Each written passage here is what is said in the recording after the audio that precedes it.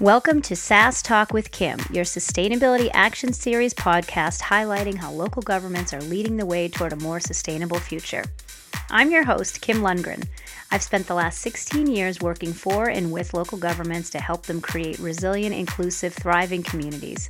I started this podcast series to connect you with the key people on the ground putting sustainability into action in their communities. Good afternoon, everybody. Welcome to SAS Talk with Kim, your Sustainability Action Series. I'm your host, Kim Lundgren. Today, we're going to talk about a really important topic. We're going to look at the role of race in climate action planning and opportunities to ensure a more equitable engagement process. The ongoing conversations we're having at the family, neighborhood, community, state, and national levels about race and history are providing us a real unique opportunity to start shining more of a spotlight on the importance of equitable engagement in local government.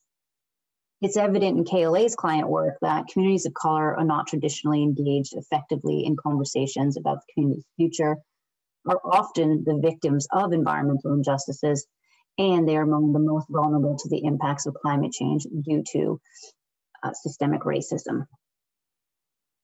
The KLA approach to equitable engagement relies heavily on partnerships with community-based organizations on the ground, ultimately folks that are representing the folks that we're trying to reach.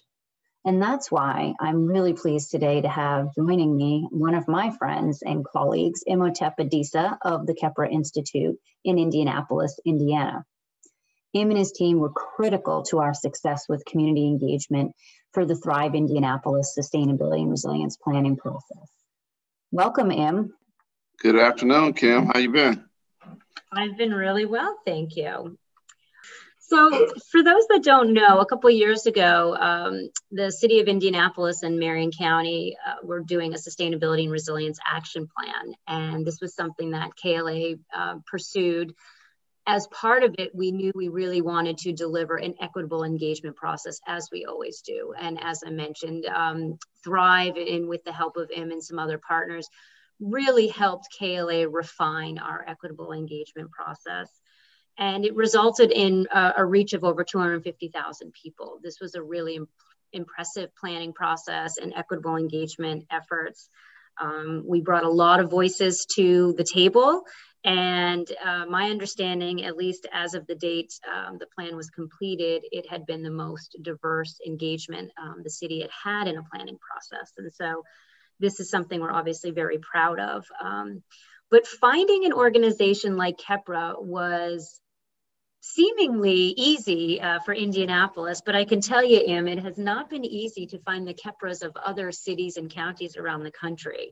And so I think it's really important for you to share with the audience a little bit about, the background on Kheprw. What is Kheprw? What is your mission? Who are the communities you serve, et cetera? Sure. I won't say too much right now because that's proprietary. You'll have to send us a big fat donation check to get the secret sauce. But we've been doing this work formally for about 20 years. Born and raised here. The founders, myself, Paulette, and Pambana have been doing this work since our children were born. Paulette's originally from San Antonio, lived in Detroit, and then very reluctantly moved here with her husband many years ago when he had a job opportunity. But with that said, we have actually been just working in community, supporting our families and our children pre the birth of Kheprw in a formal way. Long story on that, visit the website for more details. But we've primarily worked with leadership development, young people in particular, using an intergenerational format to build leaders and using the platform of the social enterprise as the tool in our classroom for helping support young people in their development. Launched originally with my son and Paulette's grandson, who was in Florida at the time, moved to Indianapolis. He came to Indianapolis for the summer, every summer. That particular summer, our son, Diop, managed to screw up in school again. And this particular time was the final straw for Pambana. My wife said, "Oh, you need to do something with this boy." and Paulette was working at another nonprofit at the time, and I was working as a consultant there. And he had to come to work with me all day, 14, 15 hours, and redo this math class. He had managed to fail and managed to beat us to the mailbox about needing to go to summer school. So fast forward, out of that was the program was born.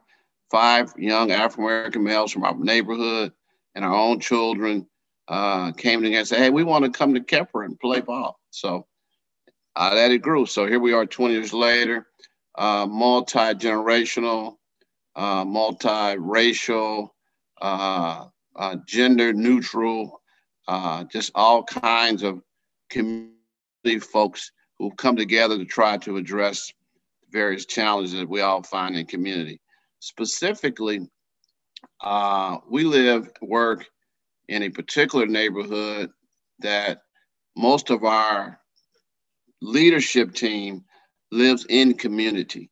And so the West Side is where we do a lot of our work, but we actually reach across the city of Indianapolis with other young people who live in other communities trying to do the work the way we do it. We use entrepreneurship as the primary lens for this leadership experience.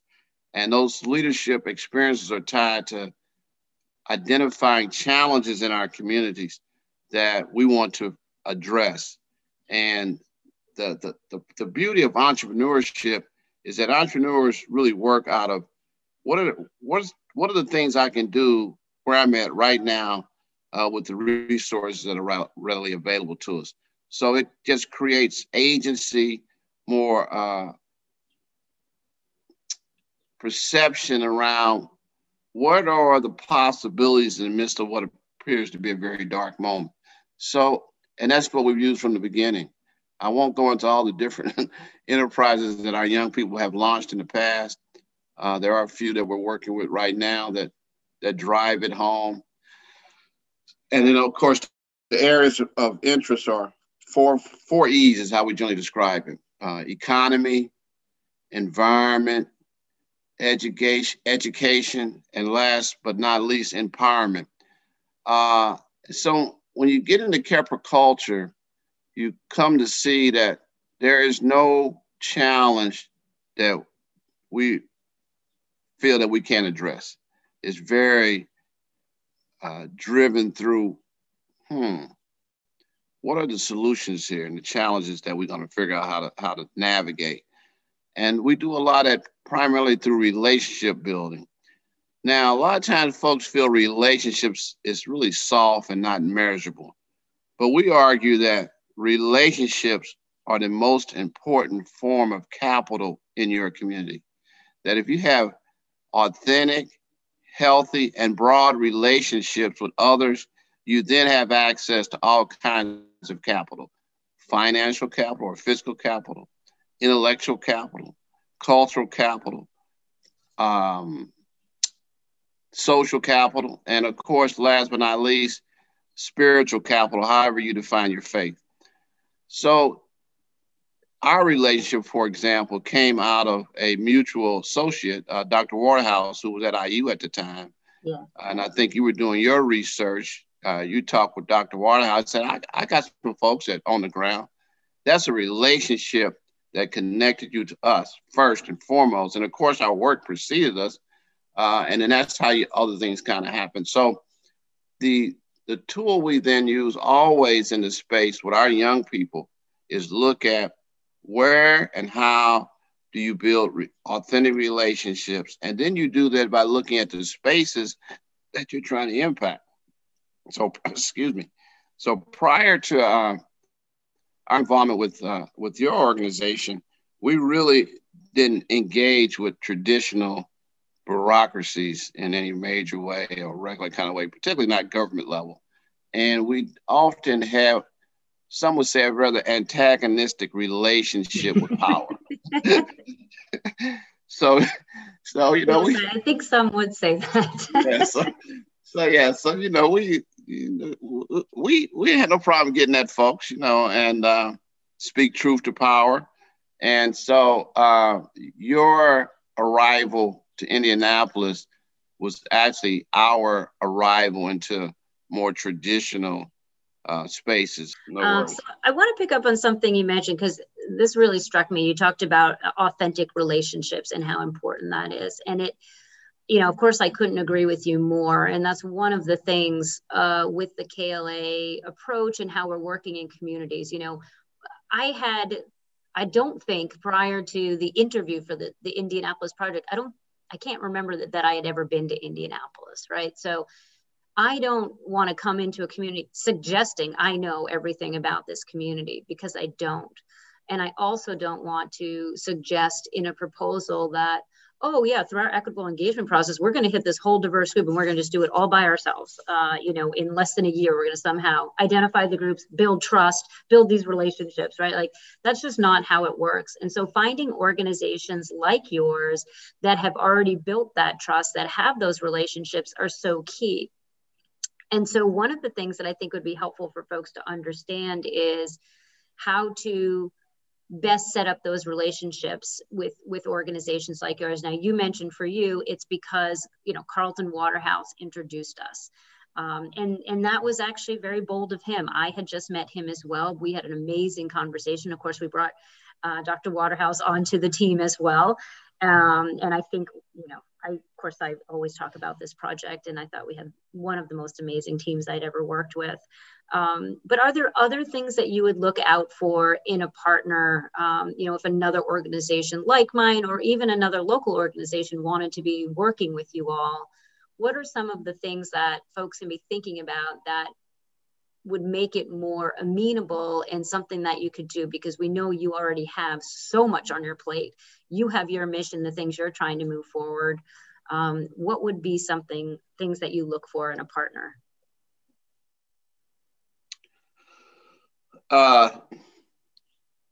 Do they feel good? I don't have to agree with the person, but are they open to at least having a conversation, even if the conversation is somewhat antagonistic at times? So I would encourage folks to get out of their boxes. Often we just want to stay in the spaces that we're comfortable in. We go to the same church, we eat the same food, we listen to the same radio stations, and then our friends tend to actually parrot and mimic the same kinds of conversations. No growth, no development there. So you have to have enough courage to say, I'm going to talk to some folks that I just don't agree with. So, example, we do these monthly, so pre-pandemic, we would do these monthly community conversations. And we would invite folks in from various spaces that often didn't look like us, white, worked in spaces that we rarely engaged, city government. And then in that, we were intentionally trying to let folks know, well, we're accessible. You can talk to us. And then out of that, build more relationship in those spaces. We might call somebody back and say, hey, let's have a cup of coffee. So one example would be a young lady who's working with us who now works for the Chamber of Commerce, actually a community member, Kheprw fellow.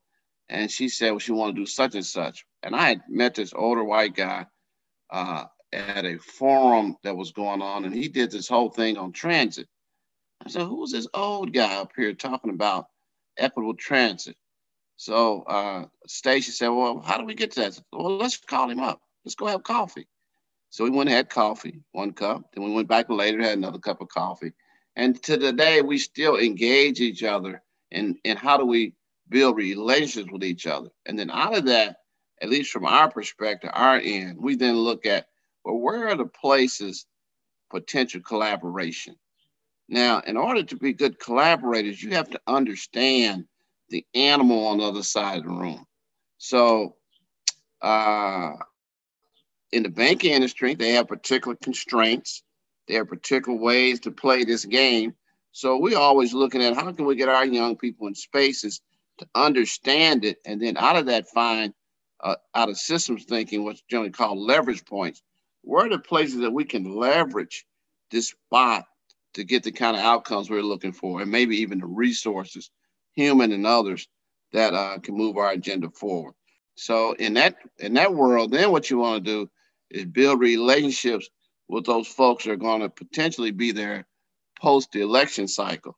And so those kind of things in that space, we intentionally look to figure out how to build relationships that are long lasting in that space. Now, finally, in all of that, we also take the long road in knowing that this is going to be a long journey of discovery. And so sometimes it's 6 months in before the folks on the other side of the table say, wow, these guys actually know something. That requires a kind of patience that often does not, and tolerance that often does not exist at the community level for a couple of reasons. One, young people, not known for being very patient anyway. And then two, the race question, which is always in the room, and the historical challenge of race in all spaces, even in the professional space, the race question is always looming large and impacting how we can communicate and navigate with each other. So we stand really at an advantage because we live, work, and play in our own communities, and we've been able to build an organization that's not bound by the constraints of traditional resource base. So. And I think there's some really important messages in there. I mean, it's important for folks to understand that if you are, say, developing a climate action plan or sustainability plan, and your focus is equitable engagement, if you haven't laid that foundation before, if you haven't already been building trust and creating those authentic relationships, it's going to be an uphill battle, right? But you can use that process to get it started, but it's got to keep going, right? This is not something that, oh, we're going to all of a sudden build trust with everybody and have these great relationships when we have, a 9-month planning process. That's just not realistic, right? So it seems like finding organizations like yours, but ultimately making that commitment that this equitable engagement is part of a long-term strategy for the local government seems like that is absolutely key. And part of that is tied to the fact that the culture is transactional. We live in a transactional culture and not in a relationship grounded culture. So everything, you call somebody because you're in the midst of a transaction. And we still struggle with that with folks in spaces that we work with, and they're struggling with it. They want to not just come together and have a cup of coffee, because there has to be some outcome that comes out of it other than who are you, what do you do, what's your passion, and then allow the work, the work to come out of the relationship. And it's a very different kind of way to try to approach community change. So, and then, of course, the challenge of building relationships is complicated by the historical challenge of race in America. There's now is the thing to talk about now: racial equity, Black Lives Matter, and so everybody's rushing to this space and that's not a bad thing. It's a moment of opportunity. But in that, how do we have conversations with each other when there's so much history about the race question that you have to tiptoe around the topic? Because if you say something inappropriate, it then breaks down the communication. So white folks are busy tiptoeing around race. And I'm not saying that's necessarily a bad thing, but try to create an environment that allows us to have these authentic conversations in a safe way that still allows us to get at it, even in the midst of tension. So, and I know you and I had a discussion about this one of the times I was in Indianapolis, and I wouldn't mind delving a little bit more into it. It is, the topic has become front and center. You're right. I think there are a lot of white people tiptoeing around it, not knowing the right way to approach the conversation.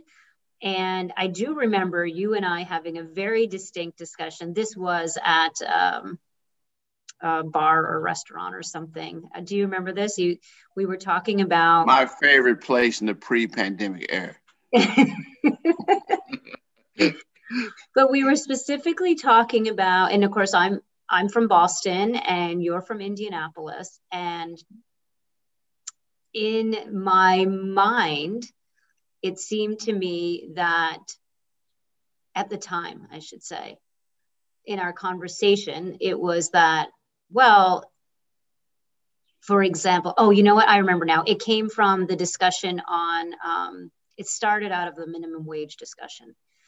And I remember saying, like, this minimum wage in Indianapolis is ridiculous. It's not a living wage.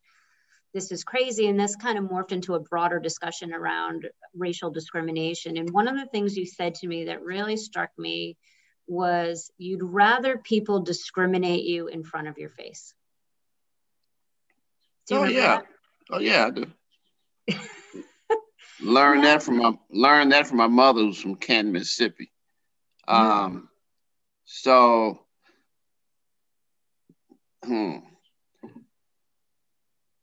yes, it's, first of all, we're being discriminated against anyway. It's not a secret, and it's easier to navigate when it's in front of you. Mm-hmm. You don't have to hide behind this so-called we're all fine, and the problem here is you don't have enough education, or you've got a felony, or all these other check boxes that say, okay, da da da da da da. Let's just be real about it. Now, that's not to say I don't want it changed, and that we shouldn't move to change it. But as long as it's in the closet, it then prevents us to really getting at how do we bring about structural system changes to address it. Without going too deep into all that, we saw what housing that Black folks get to a place of change through struggle, and then the rules just morph around. So that makes it even more difficult. And then, of course, the George Floyd moment, one of many brought on by the fancy technology called cell phones, then makes it difficult for folks to stand in a state of denial as it relates to, the violence, state violence in particular, but just violence related to racial hierarchy in a more broader sense. So, and I would say the only folks that can't see it are folks who, pretty much white folks who don't experience it. But the rest of us, it's not hidden. There's nothing about these challenges that are hidden for us. We experience it every day. And I know we're going to talk about COVID later, but COVID even helped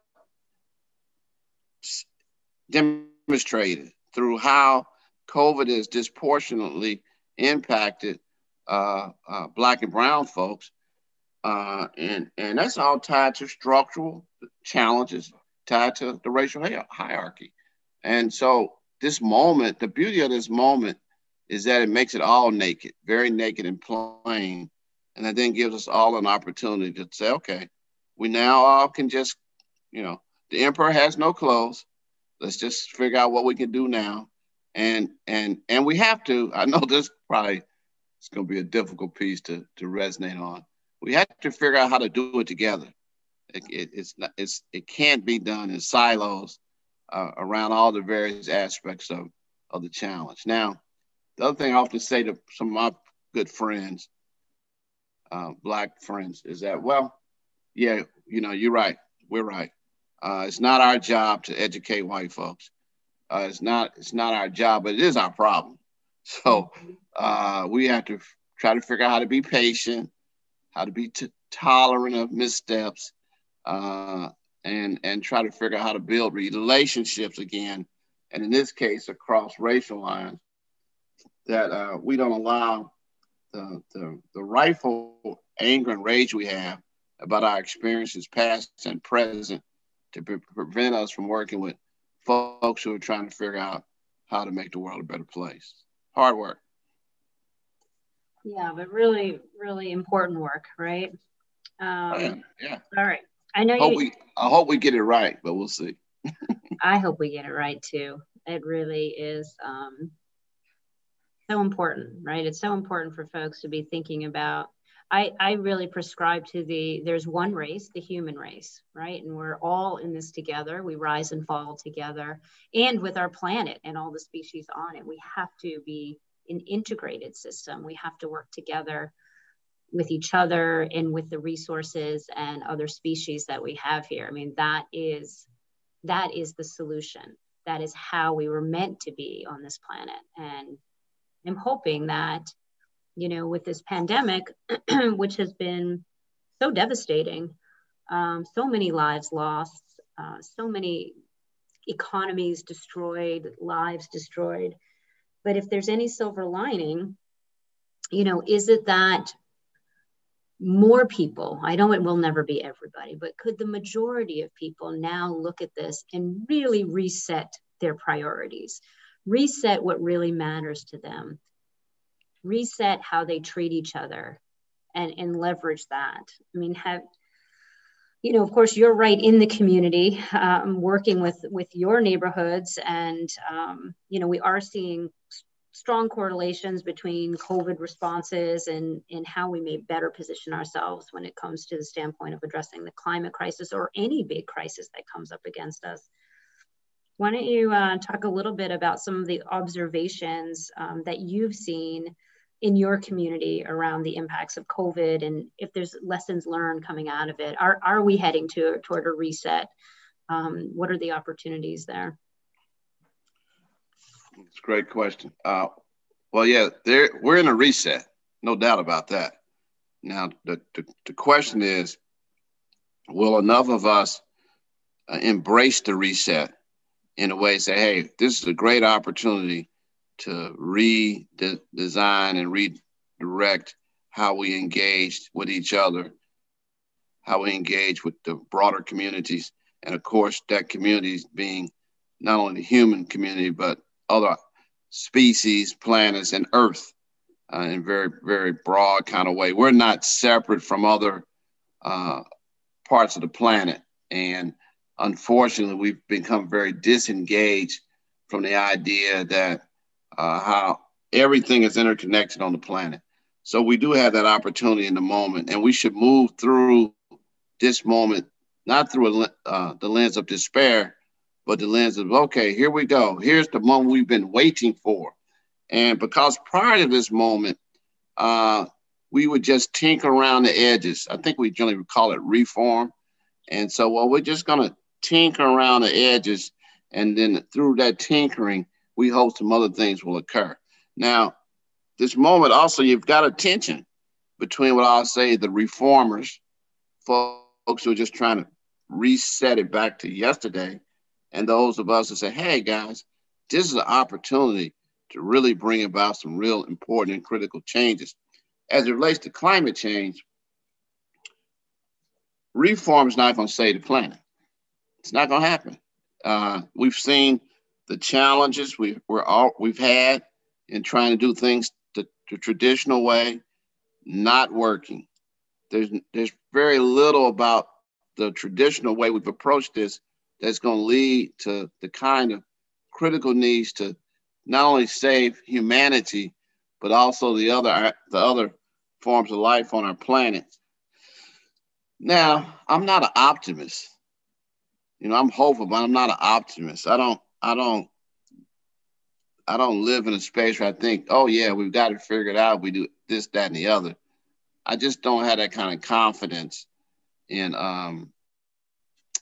the human experience.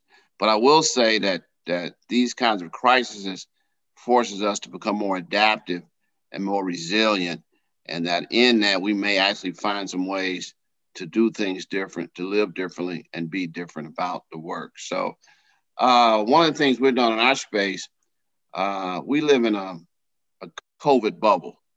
Our properties, we got 3 or 4 properties on this campus.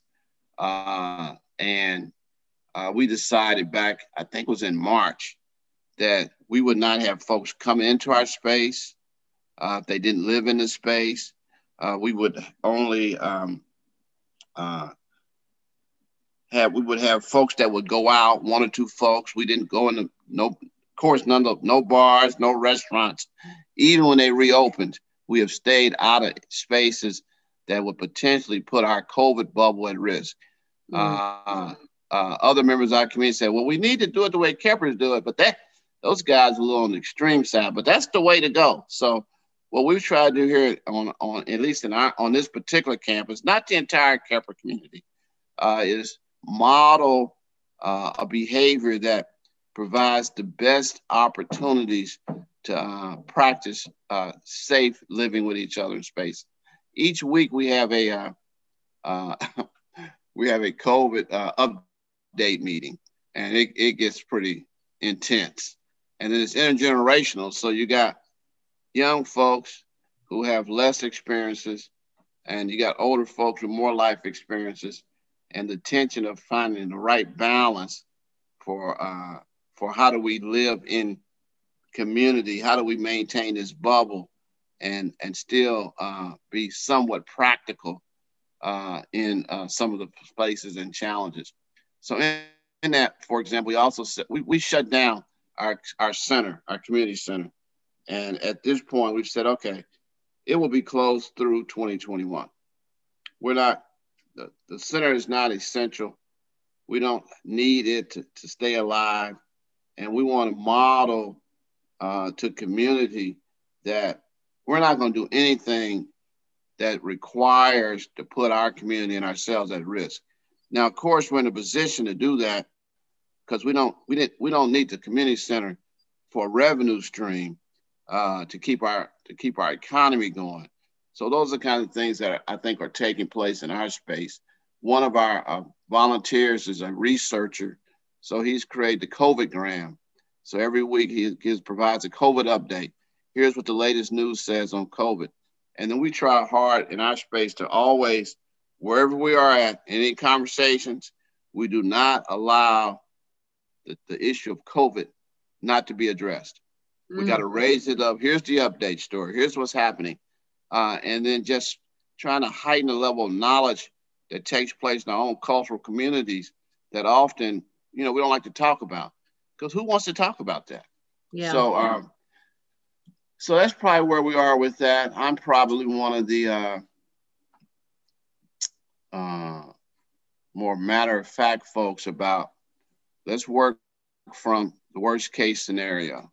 And then, of course, Paula and I start our morning with the COVID news, what's happening locally, what's happening nationally, and what's happening globally. And then through that, we talk to others in our spaces and just keep that conversation very high on the list of what takes place, what we're talking about in our own spaces. So, ask me some other questions if you want around the COVID question, if you like. Well, I love that you're doing that, leading by example. That's so important for the community to see. And I know you and I spoke earlier that, like us, Kheprw has been so busy right now. Lots of folks are looking to partner with you. Your programs are thriving. And so I do think it's really commendable that you do take that time to remind folks that this is happening around us. It's important that we're being a leader and that we're demonstrating the right behavior, because that really is what this is all about, right? I mean, if there's anything COVID is forcing us to do, it's actually think about somebody other than ourselves. And of course, many of you at Kheprw already do that. And I like to think the folks at KLA do as well. But for the rest of the world, I mean, those people who are complaining and saying it's my right to not wear a mask, it's like, this isn't about you. It is about everybody. And how can we protect each other together? And a simple thing, wearing masks, being safe, keeping distance. It seems like a really small sacrifice if it's going to help save lives, whether they're lives that you're connected to or not. So I do. Yeah, it is, but that's the biggest struggle. Yeah. And so what we try to do here is model, like you just said, and continue to remind. It's so easy to fall back into old behavior. Yeah. So we're human beings, and then on top of that, this is a long road. People are tired, and so you just really need community to continue to encourage you and remind you that something as simple as wearing a mask, practicing good social distancing, saves not only maybe your life, but even other folks in your community.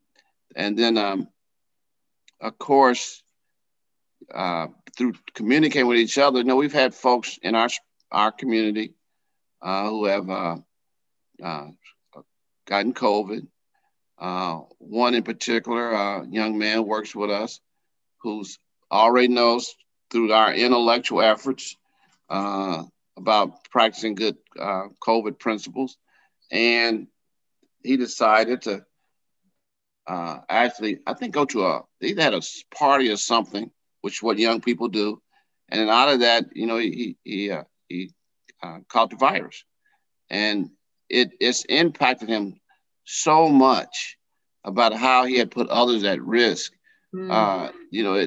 Fortunately, no one else contracted from him. Then, of course, he quarantined, etc. But it's those kinds of things that we have to keep putting in front of folks in our spaces. And then, unfortunately, we have to also make it personal. So, yes, it's tough. It's a long road. And, I'm not confident that we're going to be out of the woods anytime soon. So we're going to continue to model this behavior and encourage others to do the same thing. And that if it's not essential, don't do it. Mm-hmm. Well, Em, I could talk to you forever, of course. I love our chats, but I do see that we are running out of time here. So I guess I'll just close with one question that the community might be interested in, which is, where does the name Kheprw come from? Kheprw is a ancient Egyptian or Kemetic word. It represents renewal, rebirth. The scientists of that era, ancient Kemet, studying nature, saw that the dung beetle, which is what you'll see on our website, lays its eggs in a ball of dung. And then it pushes out into the sun. The sun incubates the dung. And then out of this waste comes these beautiful winged scarabs. So we use Kheprw as the name because it represents what can be created and produced out of what seems to be perceived as waste, dung. And so that's where that's the very skinny, abbreviated story of Kheprw and its relationship to the work we do. Amazing. Well, Em, I really, first off, I'm just so happy that we were finally able to get this scheduled and reconnect. And I'm very much looking forward to maybe 2022 when we are all vaccinated and COVID is not such a risk, that we can yet again meet in Indianapolis for coffee or drinks. Hey, I hope all of you really enjoyed this chat with Em as much as I did. Now more than ever, when we're all stuck in our little Zoom windows without much face-to-face interaction, it's critical that we take the time to listen to the people in our communities who are truly connected to life on the ground. In those neighborhoods we're trying to reach in particular, and getting to those people whose voices need to be heard. As you've heard me say, the last 5 years or so have really opened up the opportunity for climate action planning to be leveraged in order to address chronic stressors that are impacting a lot of our communities of color and our lower income communities.